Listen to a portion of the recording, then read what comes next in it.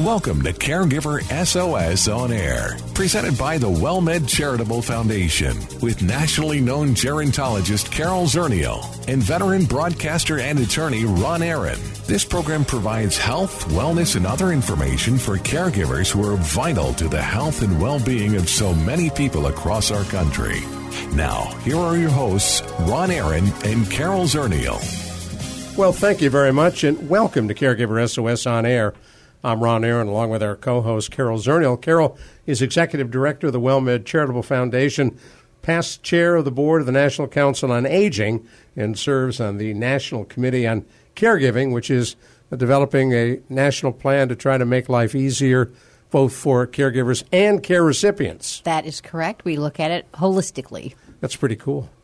Well, I remember getting a call several months ago now from a friend who said, you got to look at Facebook, look at what Michelle Brown has posted.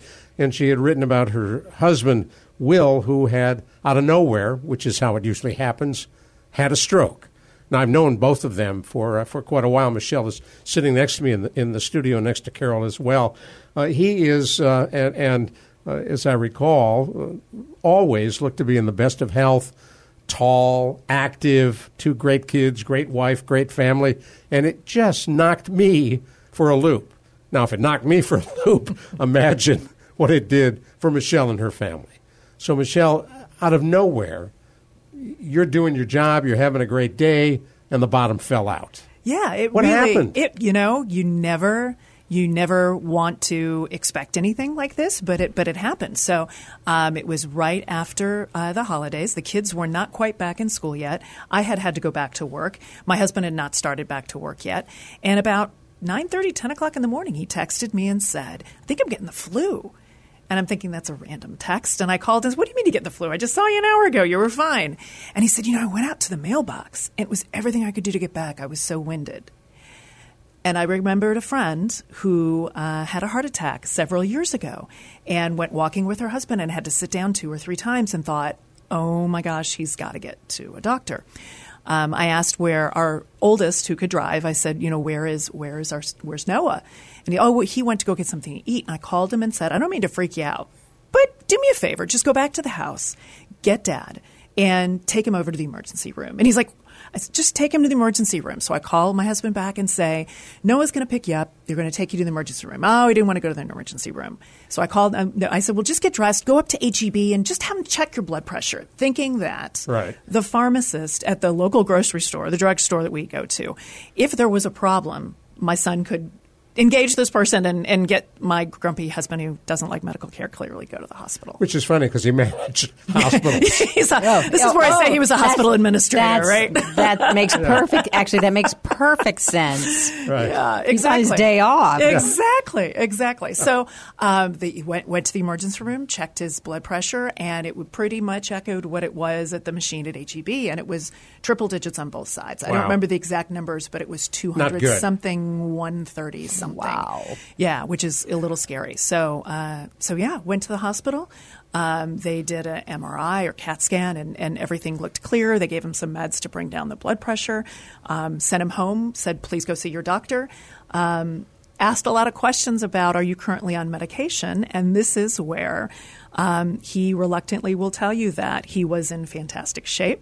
He was taking medication. He ran into a friend who was a doctor, but not his doctor, and made a flippant remark saying, I don't even know why you take blood pressure medication, which is, all he really needed to hear. So he was not taking medication at the time.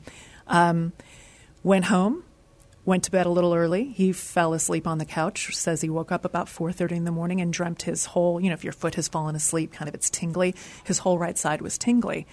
Was able to grab an iPad, and he said he realized he was in trouble for about 10 minutes after that when he couldn't figure out how to operate the iPad.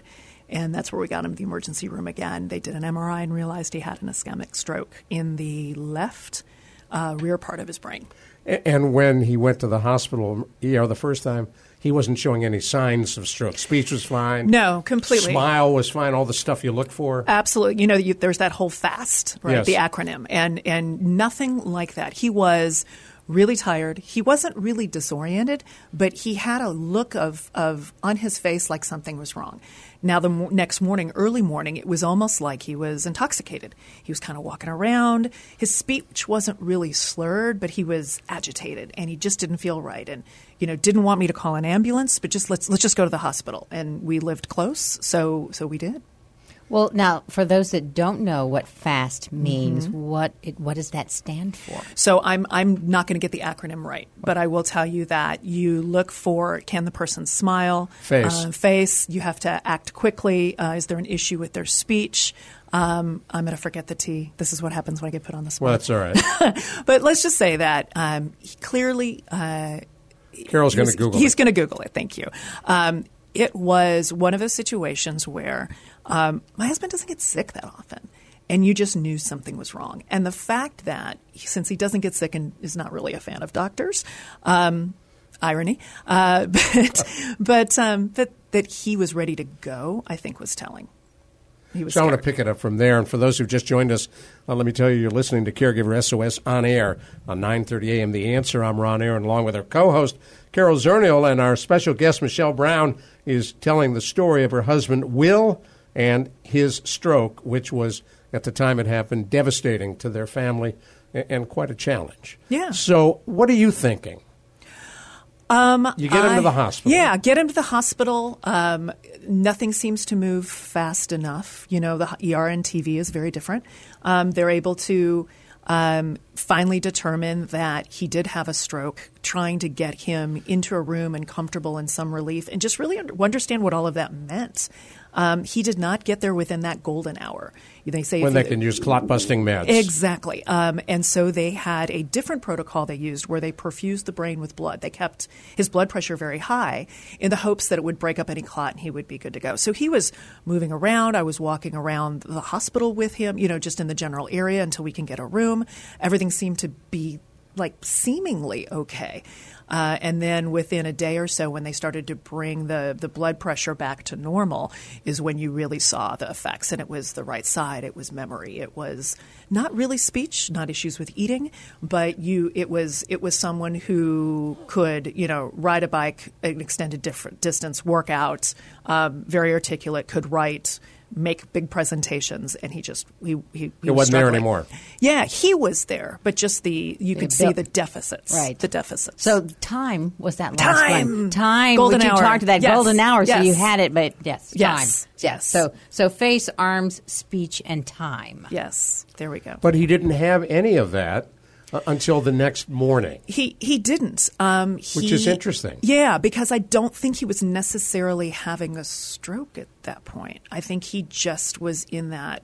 I mean, it makes me wonder. You always, Monday morning quarterback this, but if like nobody was watch. home, yeah, Right. if nobody was home, if he just thought he had the flu, if we hadn't have acted when we did, right. we probably would have had a different situation. Well, it could have been a lot worse. And I can think of someone else that I know whose father had a stroke, and he decided he would drive himself to the hospital, and he got so tired in the garage he just sat down.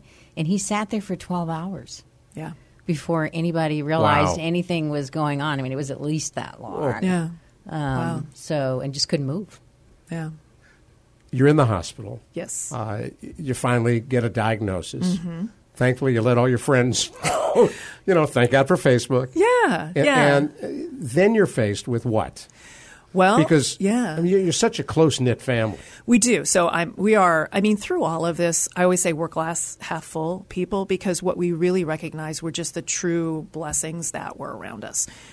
My parents live here. I have family here. We have a quite extended group of friends, and everyone really moved into gear, which, in listening to your show, it's always interesting because you hear people talk about how they just didn't know where to go, and they were just struggling with resources. And we were not in that position. But I will tell you, I was terrified, because here's someone who is having difficulty walking, who will look at the same 5 pictures when they come in and do, checkups on him, and he can't remember the 5 pictures. There were some serious deficits, and I thought, we discharged from here? Do I go home?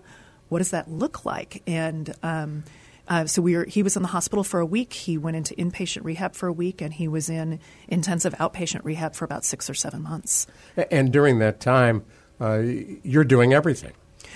Yeah. Plus trying to hold a brand new job. Yeah, so that's, one of the other really moments that we were thankful for is I had been 7 months into a new job that everyone there was just amazing. Yeah, she'd become the Deputy Chief of Marketing and Communications for KIPP, Texas Public Schools, and quite demanding and a lot of responsibilities. Yeah, it was a job that requires travel.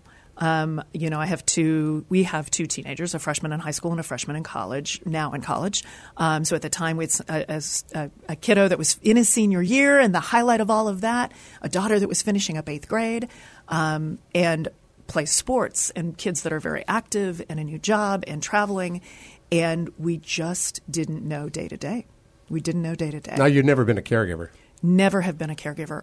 Watched parents, elderly, sick grandparents, but never been in this position.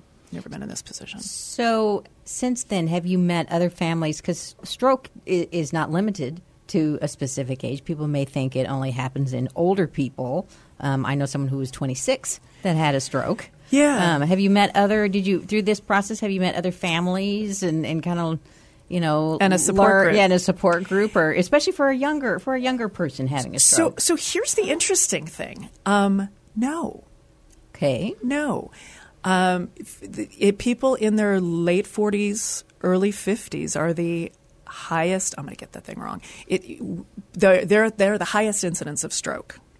But a lot of the resources in our city are focused at older folks. Mm-hmm. So when you look at having teenagers and a full-time job and a job that requires travel and are newly in this position, support groups at Wednesday at 10 o'clock in the morning don't really work. And you were in a situation where Will could not drive. Cannot drive. Couldn't care for himself at that point, really. Couldn't care once he was discharged from the hospital and from inpatient after care. 7 months, right? He could, but then it's also here's someone. There's residual effects. He has challenges reading. There was some short-term memory challenges. Is that someone that you want to be by themselves at home all day? That's not fun for him either. So it was helping to make sure that he wasn't put in a house and forgotten. Right, and that he was getting back to life as he can. So so I was really surprised that the lack of support groups or the outreach that we did and the lack of response. Interesting. So that's, and I'm sure there are other caregivers who are listening that may be thinking the same thing. Resources can be geared towards one group or another, and if you're not in that target market, then, you feel like, what about me? We're going to pick this journey up in just a minute. You're listening to Caregiver SOS On Air. I'm Ron Aaron, along with our co-host, Carol Zernial, and our very special guest, Michelle Brown, talking about her family and her husband, Will's stroke. We are excited to bring you the all-new WellMed Radio. Our goal is to help make listeners healthier by focusing on health and wellness for adults everywhere. The new WellMed Radio features Dr. Joshua Beck, an outstanding family physician, and attorney and veteran broadcaster Ron Aaron. Ooh, that's me.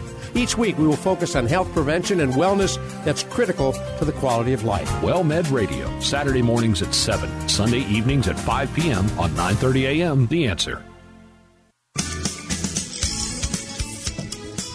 Well, we thank you for being with us on Caregiver SOS On Air. I'm Ron Aaron, along with our co-host, Carol Zernial, and we were talking with Michelle Brown, a longtime friend of mine and my wife's, whose husband, out of the blue, which is how it happens, had a stroke. Will Brown, seemed to be on the outside, the epitome of health.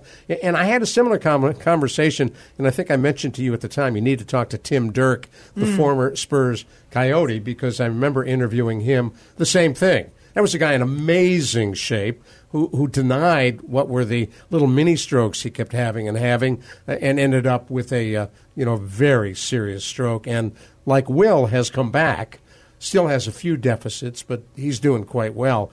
In your case, all those months in serious rehab How were you dealing with that, and how did you emotionally watch as your husband dealt with things that you thought you'd never have to face?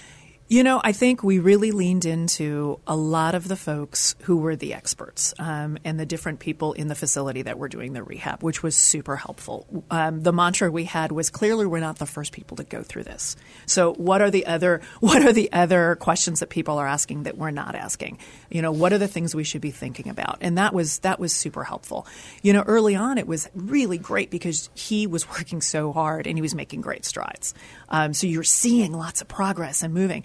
And then slowly but surely, as you get towards the end of that rehab period where you're not making as great strides, that's frankly when kind of the new normal starts to hit. Because I think you're just really optimistic that, well, this is going to come back. And, you know, he looks great and things like that. And he does. And there's a lot that did come back.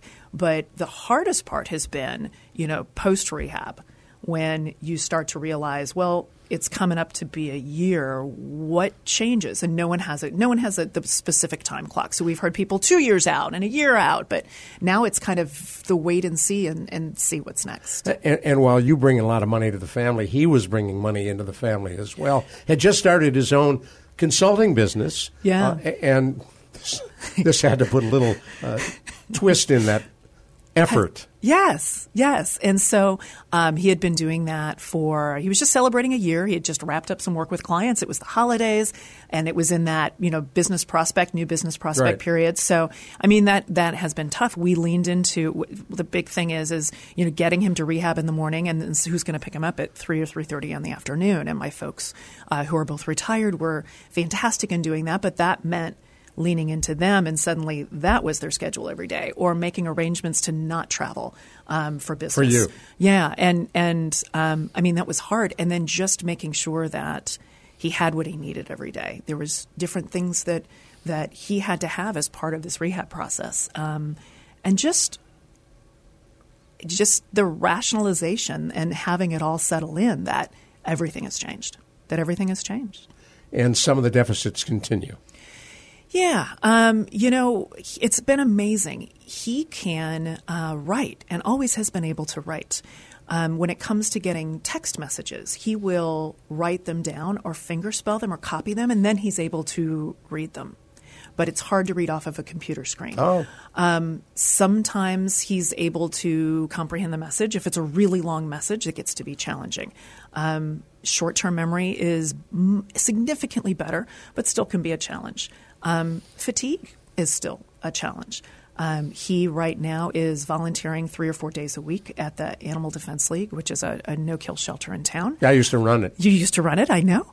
And he is making it a point to get to the gym every day.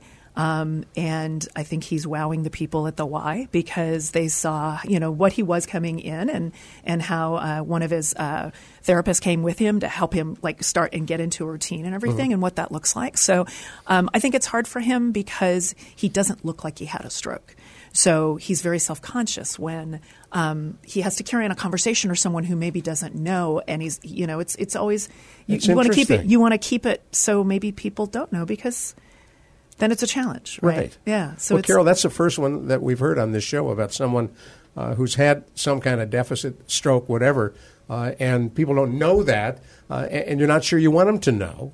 And yet in a conversation, it's sometimes with memory deficits can be difficult.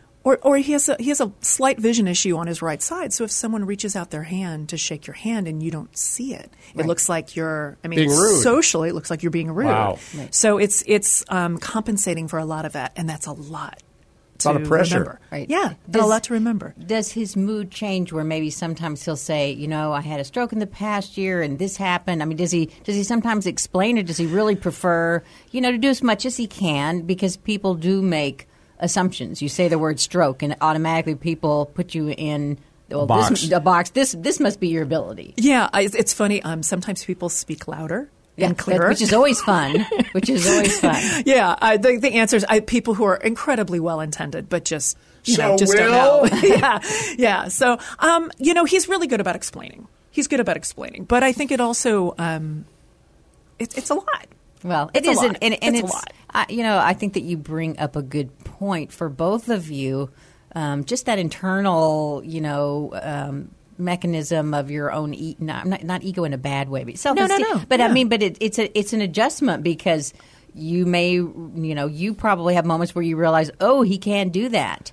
You forget. And because you do forget. And he may have moments that he didn't know he couldn't do that. And you're just kind of caught off guard by your new normal. No, completely. And that happens frequently. And you've mentioned your children, Noah and Macy, who, again, Noah is a counselor at the JCC summer camp where our kids go, and they big, redhead, tall, good-looking, funny. They love Noah. Love Noah. He is a Pied Piper of kids. And He's then fabulous. Macy, who's a counselor in training there, who's about 7 foot.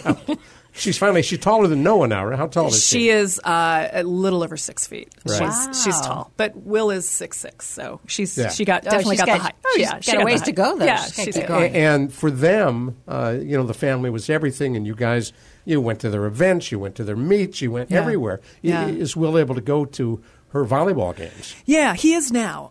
In the height of all of this was peak season for her, and so I worked to get to many as I could, Right. and navigating crowds is tough with him, especially early on, and climbing up into bleachers when your footing is unstable. Yeah, I can't do Yeah, that. I mean, That's- there's a lot of that's people that have it, everything, right? yeah. Right. So, I mean, I think early on it was tough. I think, again, she has a group of friends that are just amazing, and the parents are equally as wonderful. And so they were fabulous in cheering extra loud for her or making sure, if they're all going to Whataburger after the game, they were cool. coming with her. And same thing, I think Noah, as we look at our young adult who was getting ready to graduate high school and head into college. And I think as a parent, you always wonder if they're ready. And I think what this really showed us is he is not only nurturing to younger kids and to his sister, but he really stepped up. They're both just amazing. Where's he in school? He is going to San Antonio College. Well, good for him. Yeah, he 2+2? 2+2. He is doing that. They have an honors college at SAC. That's a partnership with the honors college at UTSA. And Nice. so he's there. Yeah. Well, loving he's it. so smart. Loving it. He wants to go into education, which I couldn't be happier. I think as a dad of kids that have been around him, I think you'll see why. I think, and for you, what have you learned about yourself dealing with what was a big glitch in your life? Yeah, I am a planner. I am the person who I know what's coming up. I plan the trips. I'm the planner. And I think what this showed is that we don't know what's coming next. And the best laid plans don't always work out. And that we just need to take it as it comes, especially early on. Now it's a little better, but there's still, we're just getting ready to hit a year. So we still don't know. Now, is he driving yet? He is doing limited amount of driving. Like he'll drive to the gym. Just let me know when he's on the road. He actually is really good. I'd be very careful. Oh, no. And that's not for everybody, and I'm not condoning, right? There's things you have to do to get to that place. Right. So, yeah, absolutely. Well, just looking at some of the notes we have, about your experience, it sounds like people around you also stepped up. So did you have to learn to say yes when people offered help, or did you just go, you knew immediately this worked? Yeah, thank you. Oh my gosh, that was probably a huge leap, the biggest for me. We're the folks that are mobilized. We mobilize to help friends. We have a really good friend of ours who called shortly after this happened and said, "I'm going to arrange for food for you every night. And we're just going to get a group together, and we're going to make sure you guys we were have on that food." email You were on list. you were on the list, and I was like, "Oh, God, that's a lot. I don't know." He's like, "No, I'm not asking. I'm telling you that I'm going to do this. And is there anything your family doesn't eat?" And we had dinner every night for 3 months. Wow. And it was an opportunity. You didn't know you needed that until we didn't you got it. know we needed it. But I tell it. you what, it Yeah. was nice to have the food delivered to our house. The kids would grab it. They would come up to the hospital. We would try and eat together as a family. We would hang out for a little bit. They'd go home, do homework, and get ready to go to sleep. Oh, cool. That brought normalcy to our family that we didn't even really knew we needed. It was amazing. Got about a minute left. Is there anything, looking back, you would have done differently when the first symptoms appeared, even though they weren't stroke? I would have called an ambulance and not taken no for an answer. Full stop. Very typical in families, by the way.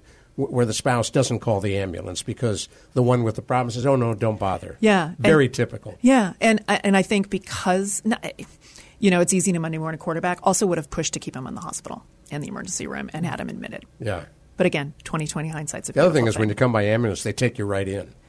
Yeah. Interesting. Yeah. Hey, Michelle, thank you for joining us and sharing this story. Thank you for doing this. And good luck at KIPP. Everything going well? It's going well. They're good people. Well, good. Thank you. It's really great to see you. Thank you. For Carol Zernial, I'm Ron Aaron. Thank you so much for joining us on Caregiver SOS On Air. Podcasts of these shows are available. All you have to do is Google Caregiver SOS On Air or go to caregiversos.org, and you can find them there as well. And we will talk to you again soon right here on 9:30 a.m. The Answer. You've been listening to Caregiver SOS On Air, an exclusive presentation of the WellMed Charitable Foundation. We welcome emails with suggestions and comments on this program at radio@wellmed.net. Join co-hosts Carol Zernial and Ron Aaron next week for more on caregiving, improving the health and well-being of caregivers and their care recipients everywhere. For more on caregiving and podcasts of our programs, visit caregiversos.org.